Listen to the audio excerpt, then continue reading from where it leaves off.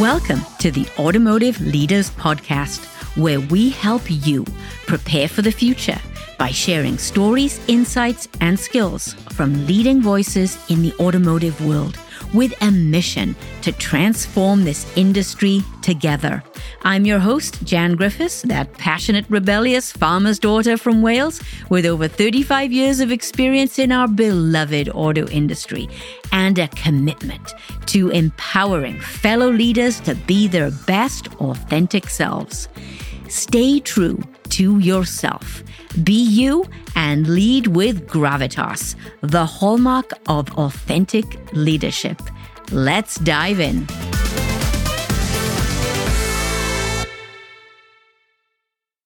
Have you ever thought about what you could learn from a Formula One team and how those skills would apply to creating an innovation culture? Well, today you're going to find out. We're going to meet the woman who sits firmly at the intersection of technology, talent, and transformation. She is leading the charge on culture transformation in the automotive industry at one of the largest Tier 1 companies. Get ready to meet Kristen Trecker. She is the Chief HR Officer for Visteon. In this conversation, we're going to dive deep into this subject of developing a talent supply chain. Yes, that's right. Not a product supply chain, a talent supply chain. We'll cover the age-old topic of performance reviews, and then we'll talk about creating an innovative culture. And yes, there'll be a few personal stories thrown in along the way, so make sure you stay till the very end. Let's dive in. Kristen Trecker, welcome to the show. Good to be here, Jan. Kristen, 5 years ago, you and I met.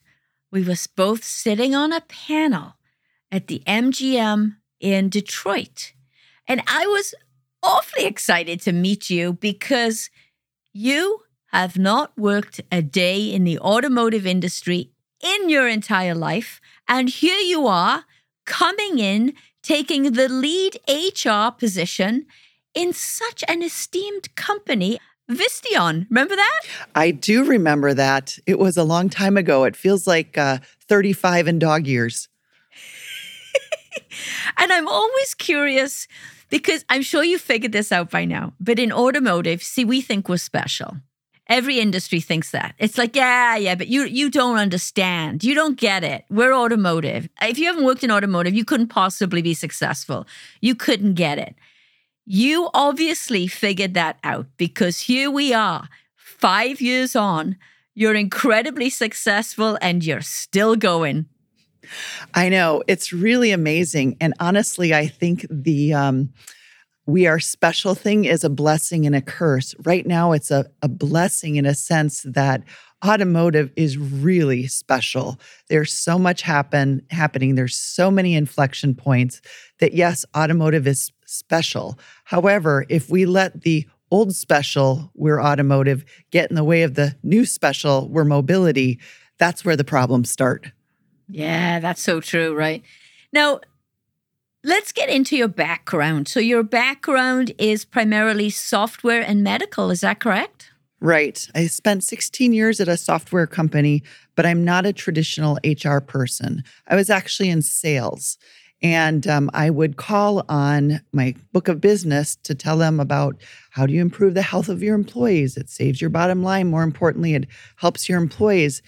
And at that point, and by the way, I've come full circle. I'm like, those damn HR people, all they want to do is throw baby showers. They don't understand how they can impact their business. So I put my money where my mouth was and I moved into HR and I've never looked back. Wow, that's quite a story. So I have to ask you. So let's go back to the beginning of your time at Visteon and coming into the automotive industry. As I'm sure you know, we're known for our command and control, right? We love command and control. When you look up a command and control in the dictionary, it's automotive right there. What did that look like and feel like to you coming in? You know, I have to say my deepest respect goes to our CEO, Sachin Lawande, who has been here since 2015. And one of the things that he did quite a bit before I arrived in 2018 was to start to change that culture. Since I arrived, we've flattened the organization. We've talked about what we need leaders to do differently. We've instituted the concept of talent supply chain. I know your deep background in the supply chain.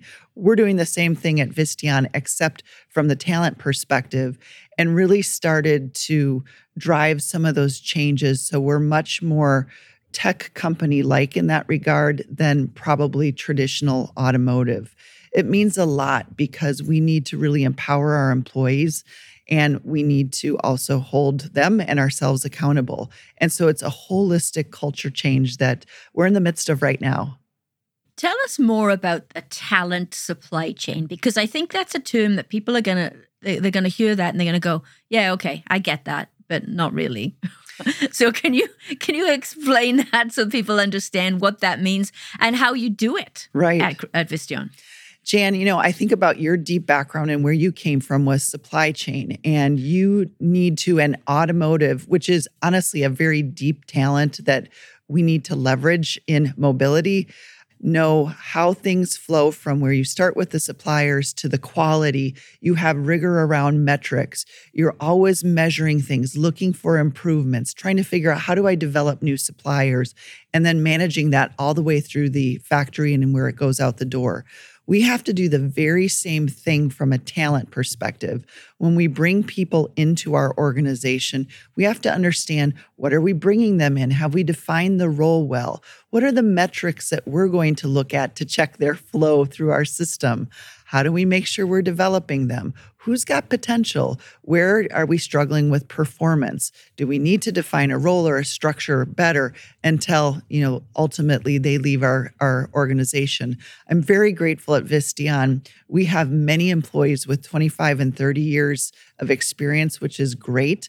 And I call them kind of the key contributors to us, and we have their history plus the future of where mobility is going. So to be able to manage some of those things with that same supply chain mindset and rigor, knowing that really our differentiator right now is our talent, is really critical to us. Have you been able to see the impact on engagement metrics and attraction and retention metrics? We have. At Visteon, we're global. We've been global for many, many years. And so we need to look across the organization. So we'll look at things like how easily can we attract people into our jobs? What are our retention rates? What are our internal promotion rates? How many people do we have referring people into our organization? Those are the types of things that help us understand where we're doing well and sometimes where we're not doing well, to see how we're doing with our talent supply chain. Wow, I love that. And of course, that forces you to really embrace and put your arms around Gen Z. Because if you're truly looking at a talent supply chain, you've got to go all the way through the entire process. So when you start to look at Gen Z and bringing Gen Z into the organization, what are some of the things that you have to do differently, right? Because we all know Gen Z thinks a lot differently. I love to tell people that when I started my career, I couldn't care less about a company's vision and mission statement. I didn't know what it was, and I didn't care. I just wanted a job, I wanted money, and I wanted to get up that career ladder as quickly as possible. And now that is absolutely not the case. Now Gen Z wants to understand, what is that mission and how am I going to fit here? Is this a good culture fit for me? Am I going to be able to contribute? Will they give me a career, or is this just a job? How do you get your mind around that? Well, I think no matter where I am in the world and no matter what generation, there's kind of three things that are really important, which is I've got to take care of my family. That's why I work, because I take care of my family. Yeah. The second thing is, what can I learn? And the third is, and you mentioned this, how can I contribute?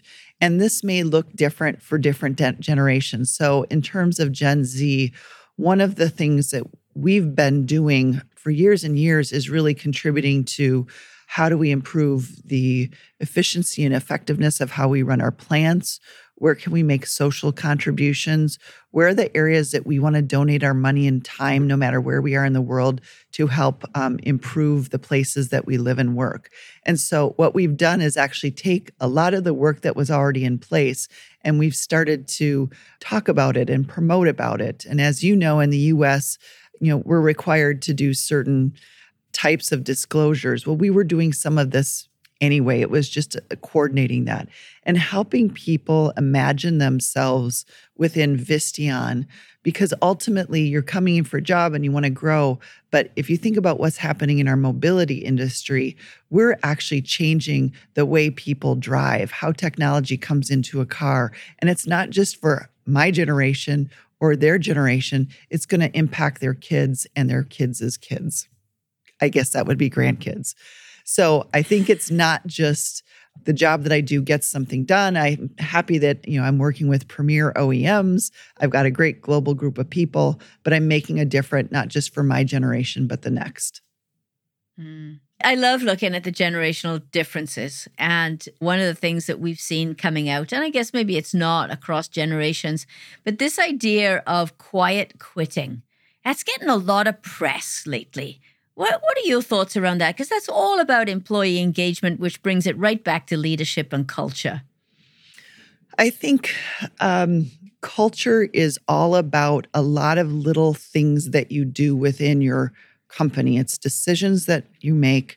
It's how you interact with people. It's where you focus, and that creates culture. I think in some cases, and I think across the globe, we saw that there were many people that were either quiet or loudly quitting their jobs. Yeah. And fortunately for us, it's gone down. And I think in part, although it's gone down globally, what we've really been trying to focus on is redefining in the context of mobility with all of these inflection points. Let's redefine, what does good look like?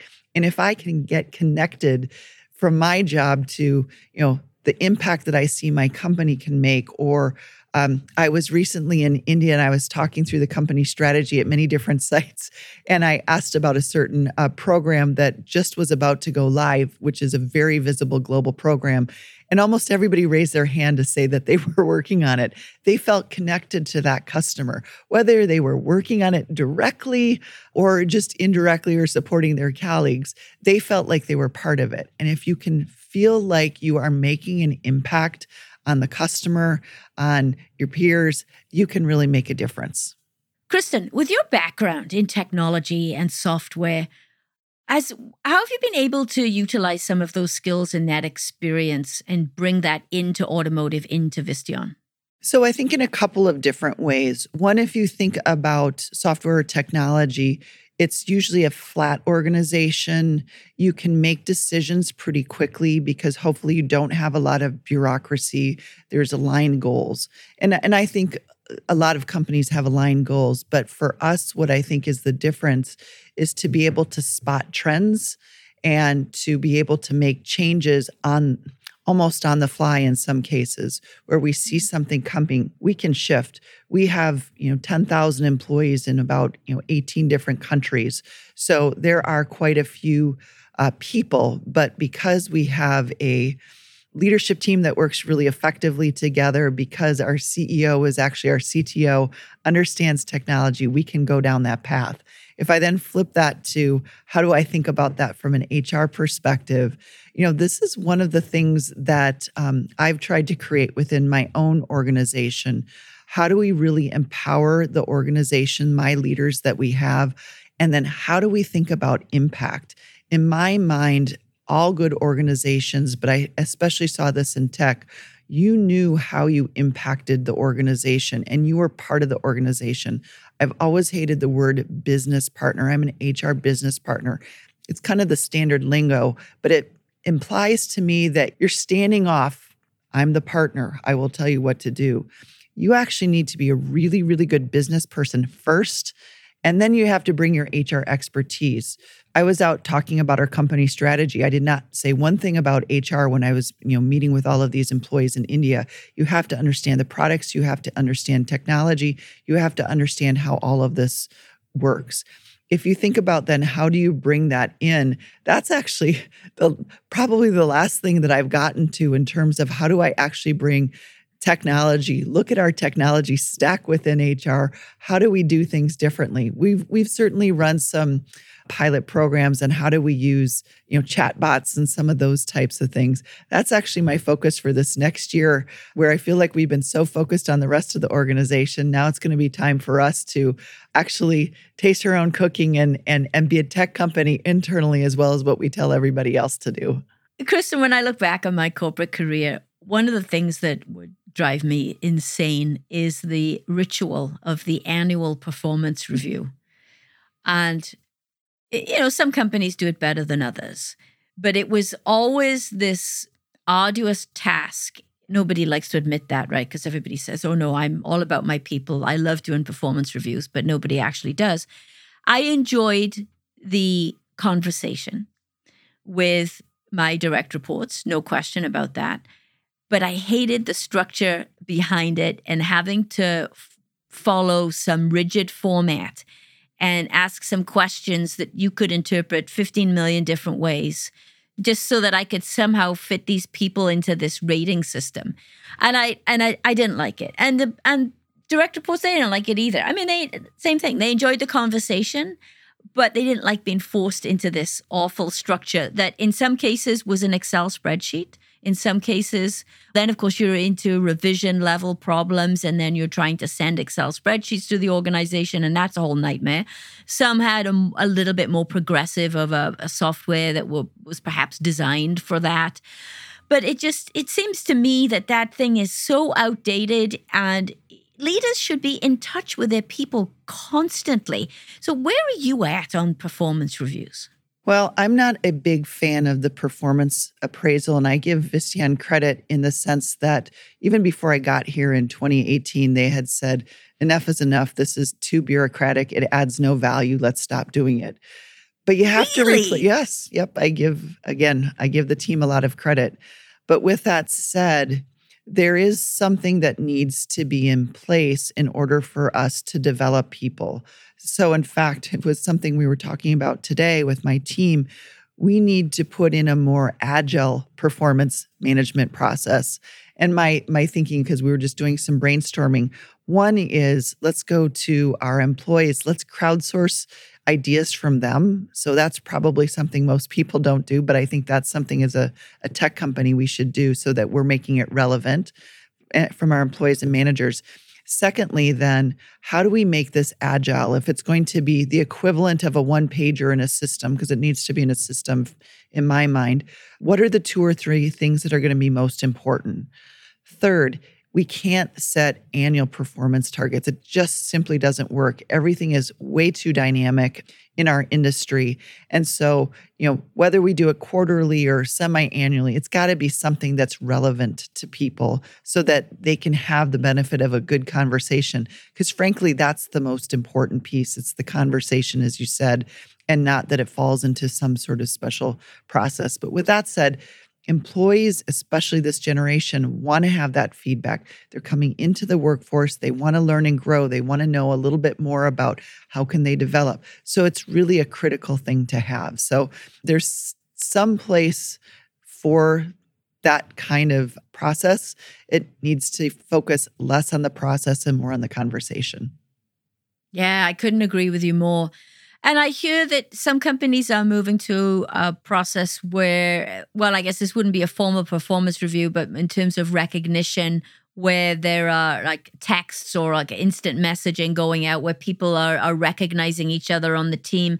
Is that that's more into recognition than it is the overall review process? But is there anything like that going on at Visteon for instant recognition? Yeah, we've done that for some time. We're looking actually at a new vendor right now and running a pilot.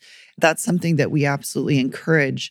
And if you think about the value that brings, whether it's in the context of reinforcing your values that you have as a company or your leadership principles or above and beyond, those types of things, especially now in the context of the generation, social media, the just-in-time feedback are really important. Yeah, and that feedback has got to be immediate. And that's either way. If you see a behavior or something that's happening that's in line with the company values and you want to amplify that, you should recognize that immediately, like even in the meeting or right after the meeting. But the same is true for the other side. And this is where I think leaders struggle sometimes is if they see a behavior in a meeting, one of their direct reports, that's not in line with the values that they have as a leader and they have as part of the values of the company culture, that needs to be addressed like boom, right there and then. And I think many leaders struggle with that because they don't have the tools. It's uncomfortable. And then they think, oh, well, I'll just deal with that in the performance review 6 months from now. Yeah, that's not the best idea, is it? No, I agree. And it has to start with the top, right? So what's the tone the CEO sets at the top about those types of things? We have a very apolitical organization. I've never actually seen anything like that across the executive committee. We make decisions based on, data and facts, and we think about it, and then we all walk out aligned. And that's then what we need to, hopefully then bring down into our organization. It develops trust. And then when you have to have some of those tough conversations with different people, as long as you have a trusting relationship, people understand that you're giving it to them because you want them to get better. That helps. Conversely, I also ask my team, give me feedback. Did I do something wrong, or should I have done something different? Or did I forget to consider something? Because no leader is perfect. And if you can develop that two-way conversation, that mutual trust, you can just go so much more quickly. Yeah, you remind me of a conversation I had with Warren Harris. He's the CEO of Tata Technologies, and he is all about vulnerability-based trust. And he talks a lot about with his team, he really encourages the open dialogue. And yes, there will be conflict. But when you leave that room, you either agree or you disagree, and that's okay, and commit. And this is a model of behavior that we've seen for decades in the automotive industry. None of this all agreeing in the room and then walking out of the room and backstabbing people and all these snipey little conversations creating a toxic work culture. That has happened many, many times. I've been right in the middle of that more times than I care to imagine. Those kinds of games in that toxic culture cannot be tolerated anymore. To go back to your point about we live in this agile world, the world of mobility, there's no time for that. Correct. I agree. I don't even actually think there's anything more to say. But if I think about the shift in our industry and going back to what you first talked about, this command and control, I think sometimes engenders probably the information flow, the accuracy of data. And that's something, in my opinion, companies just have to put a stake in the ground and say, how are we going to stop this? And then how do we role model this behavior? Otherwise, the top doesn't ever find out what's really happening. Yeah, that's right. How do you role model that behavior? And it does start with the top, and it does start with the executive team. And if the executive team, if you got one or two, just all it needs is one or two, and that can destroy the entire company culture, because then you got a whole slew of people that emulate that leadership behavior. And they say, oh, well, this is how I need to behave to be successful. And off they go. And then you've got an army of people driving that toxic culture. But the other side, again, is true. When you start to get some people who really believe in a more authentic leadership model and they start practicing it, then that starts to have a ripple effect out in the organization. Have you seen that? I have, and I try to do that with myself because I was new to auto. I made, a lot of mistakes in terms of just assumptions and things like that. So when I would do that, I would, put my hand up. I'm sorry, I thought it was this. I don't have an understanding. Or if I was sitting in a business review, I can't believe how many 3-letter acronyms are there. And I'd raise my hand. I don't understand what you're talking about. You just said one whole sentence, but I think it was in like 6 3-letter acronyms. So help me understand some of that stuff. And I think that's where, asking the questions, admitting when you don't always do everything right. And certainly none of us do everything right. Asking for help when you need help. I think that's probably something that will speed up how your company operates when you can develop that sort of culture. And frankly, there's probably microcultures within, some of the companies that are still command and control where that's done. There's really good leaders out there. So it's not like it doesn't exist, but I think it needs to be something that we all strive to do better. Yeah. I often get people that tell me, they say, hey, we love what you're talking about. We love this idea of authentic leadership versus command and control. But I'm in a command and control environment. And I tell them, look, you do you. The only thing you can control truly in this world is yourself. You cannot control what others think of you, and you cannot control their behavior. But you can control you, and you can influence your team. And I found myself in that situation many times where the culture I was in was not exactly 100% aligned with my values. But I know that I could control my team, my leadership, and you just focus on that. And, all of a sudden what I found was that, and let's face it, nobody wants to work for purchasing or supply chain in automotive. Very few people want to come over to that side of the fence. And after a while, you'd have people coming over going, do you have any openings on your team? Because the culture was starting to shift in the function. And I find that fascinating. Well, I will tell you, I think supply chain and purchasing are probably the coolest areas right now, besides software engineering maybe. Because think about how the ecosystem has changed. That those people need to understand what's happening with the releases from the different silicon vendors. So there's a whole new skill set. You can't pound the table and demand cost. You also have to look at quality and reliability because it's so much more integrated. I think it's a really interesting time to be in that function right now. I think we learned a lot from the chip crisis about how small we were in the scheme of things, and we weren't always prioritized as an industry. And so I think it's actually a really cool time. I'd rather be in the talent supply chain, but I still think it's a good time to be in procurement. Well, here's a question for you, right? Since we're going down the supply chain route, you get large OEMs. I'll pick on Ford, just to pick on Ford for one, separating their business into the legacy business and then the new mobility or EV space, right? So it's all, ICE to BEV. So there's the ICE business, legacy business, new business. And the supply chain and purchasing department runs across both because in many cases, the suppliers are the same. Now, in some cases, of course, they're not because it's different products. But there are some core suppliers that are indeed the same. And I've been talking a lot lately about culture within supply chain, and you can separate the two business units. That's great.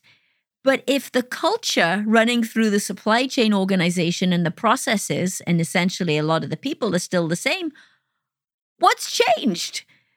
You have to change the culture along with the product. And one of my favorite quotes from Stephen Covey is, you cannot win in the marketplace without also winning in the workplace. So when you change that whole product and the speed of transformation that's required from that product, you have to change the not so much the people, but the culture and the processes and the thinking to go along with that, right? You can't hold on to legacy leadership cultures and practices, I think is the awakening, if you will, right? You can't split the company but then say, but not really.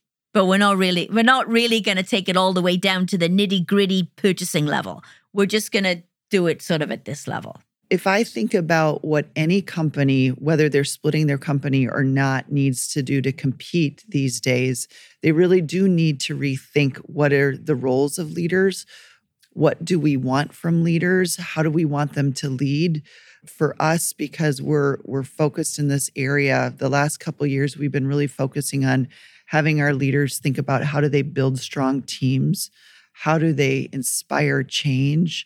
How do they lead from the front? And then how do they know what's happening in the rest of the market? And I think right now, if I look at traditional automotive, there's this sort of insular culture where sort of everybody just stayed in automotive for a very, very long time. And again, lots of great history, but to have history with a future, you also need leaders to think differently, maybe in some cases look differently than what you've done before. I think that you're right, Jan, is a big shift that needs to happen. And if not, you'll get automotive leadership trying to operate in the mobility space. And I think they're rapidly diverging. I would agree. I interviewed Dr. Andy Palmer. He's the former CEO of Aston Martin. He's the godfather of the EV. He introduced the Nissan Leaf when he was COO at Nissan.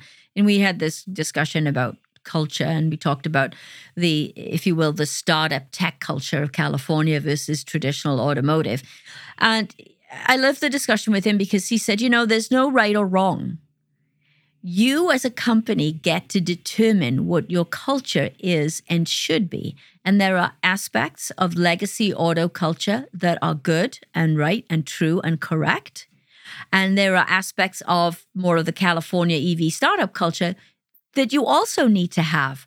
But finding that balance and getting it right is up to you as a leader and a leadership team. You get to define your culture.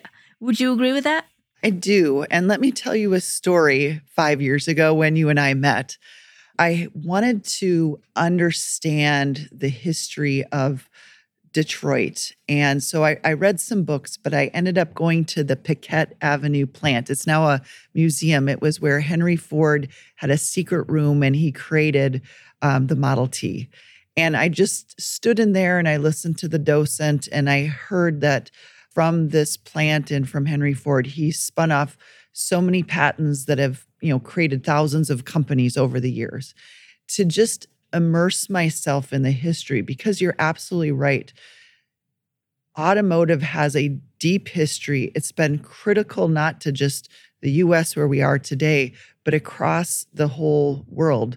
It's driven innovation in so many different ways. How do we take those things and keep them, but then shift to where we need to be relevant going forward? You're right. It's our choices as companies, as leaders. We have to do it, but we can't forget from where we've come. And that was like a moment where I felt so connected to the history. And I've always stuck that in the back of my head to try to ground me as we go forward and drive some of the changes that we've been driving. That's a beautiful story. And it makes the point exactly. And you mentioned innovation, Kristen, and of course, innovation is top of mind for many companies these days.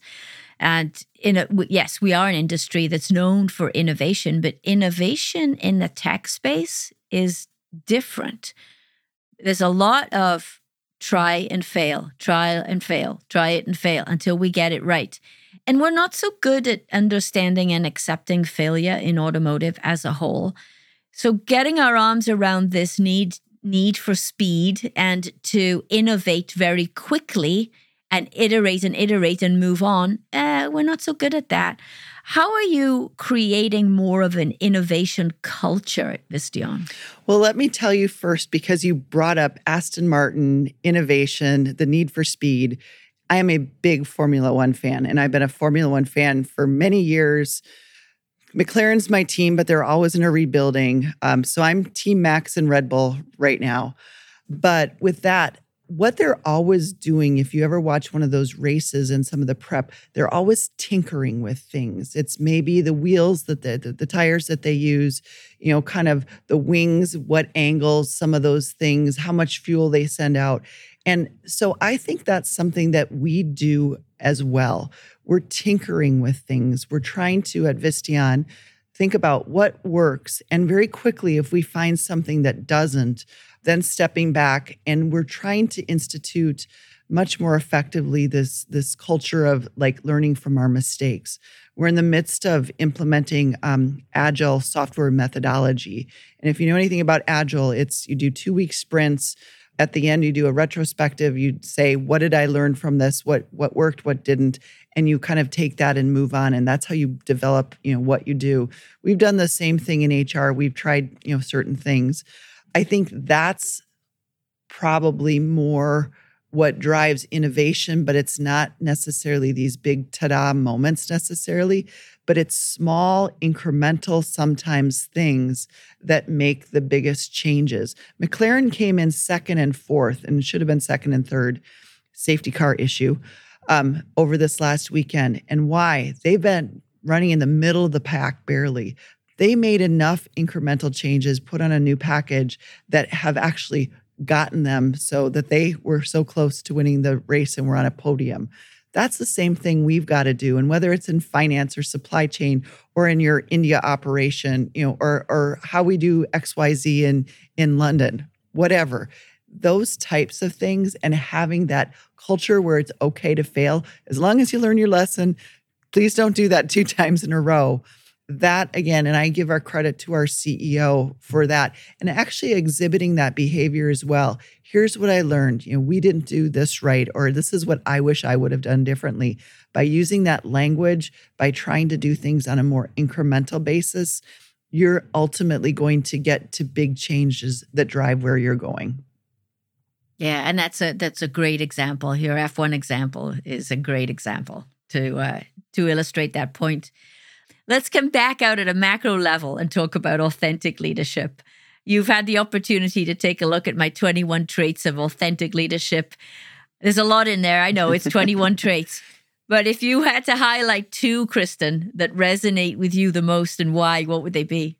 I had picked one, and I picked the growth mindset because we actually talk about it here. But let me tell you why this is important to me. At Visteon, we talk about a growth mindset and what it can help you do. And so, we've had growth mindset days, so it's been a lot. And I always, someone way smarter than me said, it's better to be a learn-it-all instead of a know-it-all. And that's just, I totally love that one. And as I think about that also with me, one of the things I just thoroughly enjoy about Visteon and my role is I feel like half the time I'm really contributing to where we're going, to the industry with my software background, with just understanding auto. But the other half the time, I'm learning so much. Sachin challenges us to make sure that we understand how is zonal architecture going to change our industry? What's the software-defined vehicle? And a lot of other things. And so because I feel like I'm learning and growing and being challenged, that whole growth mindset to me was something that just resonated, probably more so than anything else. And I think that growth mindset, sometimes you'll see it, some people will have read the Carol Dweck book and, they'll throw it up there in a presentation. But the more I understand it and the more I think about it, growth mindset brings you back to being 100% your authentic self and believing in yourself. When you believe in yourself and you know that you don't have all the answers, but you will learn the answers, you'll get the knowledge, then we can all grow and move forward. And I'm really talking to myself here because as you know, when I started my business, when I met you, I didn't have a clue. I hadn't a clue what I was doing. And I started a podcast. I didn't even know what a podcast was. But I have this belief in myself that I will figure it out. I will get the knowledge. And will I make mistakes and take missteps along the way? Oh, of course, you better believe I did. But deep down in the core of my being, I know that I believe in myself and I will figure it out. And I think growth mindset has as much to do with that as it does being open to the growth and gaining the knowledge. You think? I think so. I'll give you a similar example that I had when I first got to this industry. I had a great set of peers and have a great set of peers that were incredibly supportive, invited me to all the business reviews, helped me understand the gate process, really helped me learn about the industry, which was fantastic. As I was interviewing to bring in people, HR people from the outside, I happened to bring in someone who came from a large OEM, and I didn't end up choosing him to be a business partner. And he wrote me a note afterwards, and he said, take this in the spirit that's intended, but you're going to fail. You're just too nice. And I was like, ooh, my, which I thought was really interesting. And it made me pause to say, what do I not understand about this industry? I'm not going to fail. In fact, I'm going to really help them be even better. And as I reflected on that, again, going back to growth mindset, I may not know the answers. I may not know the industry, but I'm smart. I am can network with people. I am going to build a strong team and I'm going to go. One thing I need to do is give a really big shout out to the HR community here in Detroit specifically.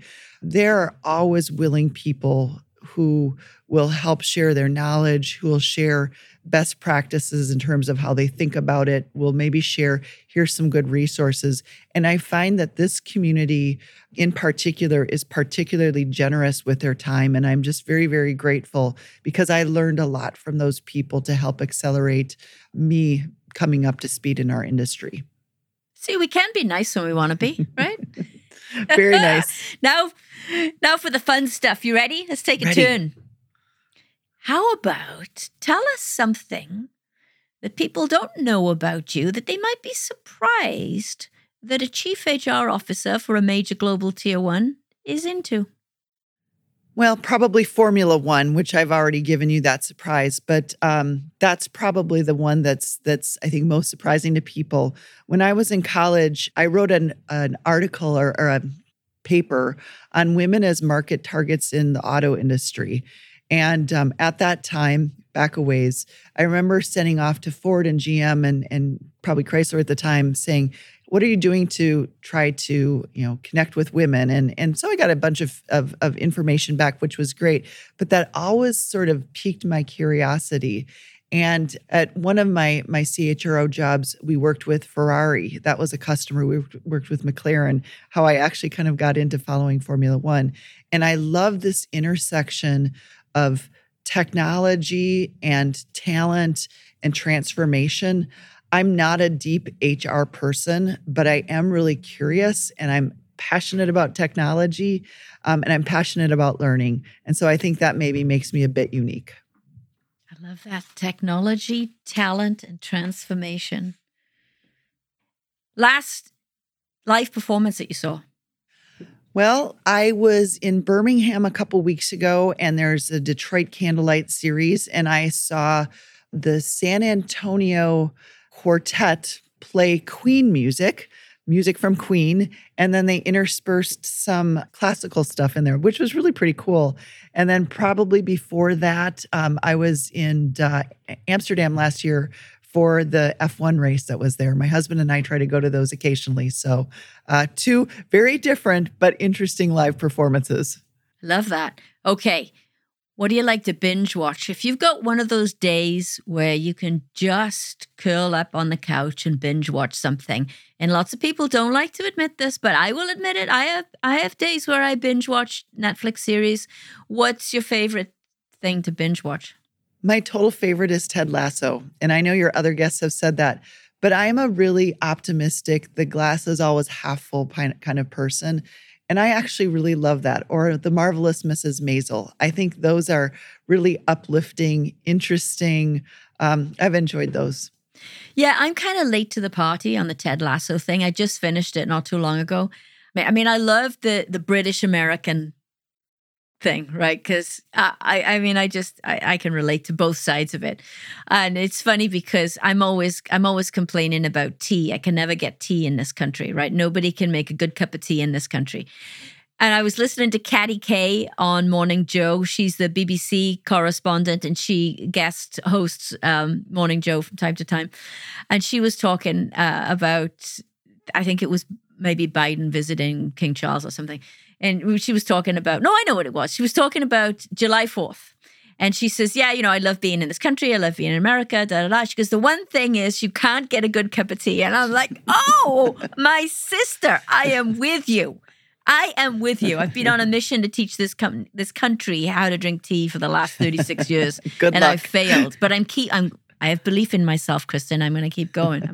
Good growth mindset around tea. Oh, yes, yes.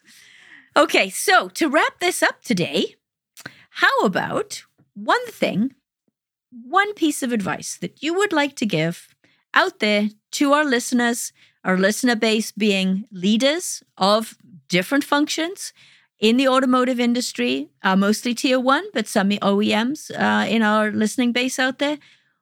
One piece of advice to them. And I love the fact that we're sitting here today, 5 years after you started in the auto industry, and you're still here. So you're loving it. You're having an impact. So I think what you have to say is extremely powerful. What's the one thing?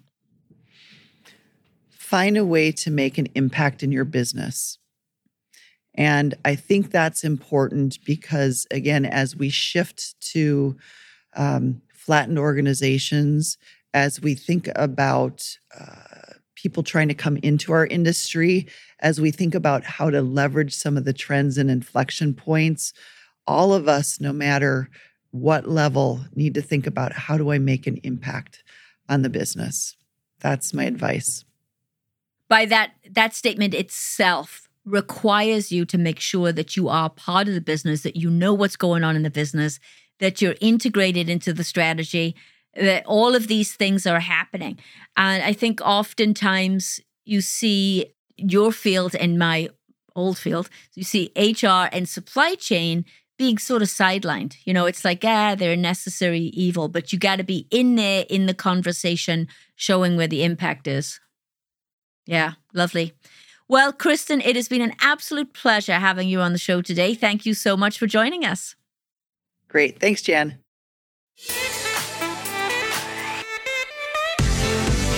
Thank you for listening to the Automotive Leaders Podcast. Click the listen link in the show notes to subscribe for free on your platform of choice.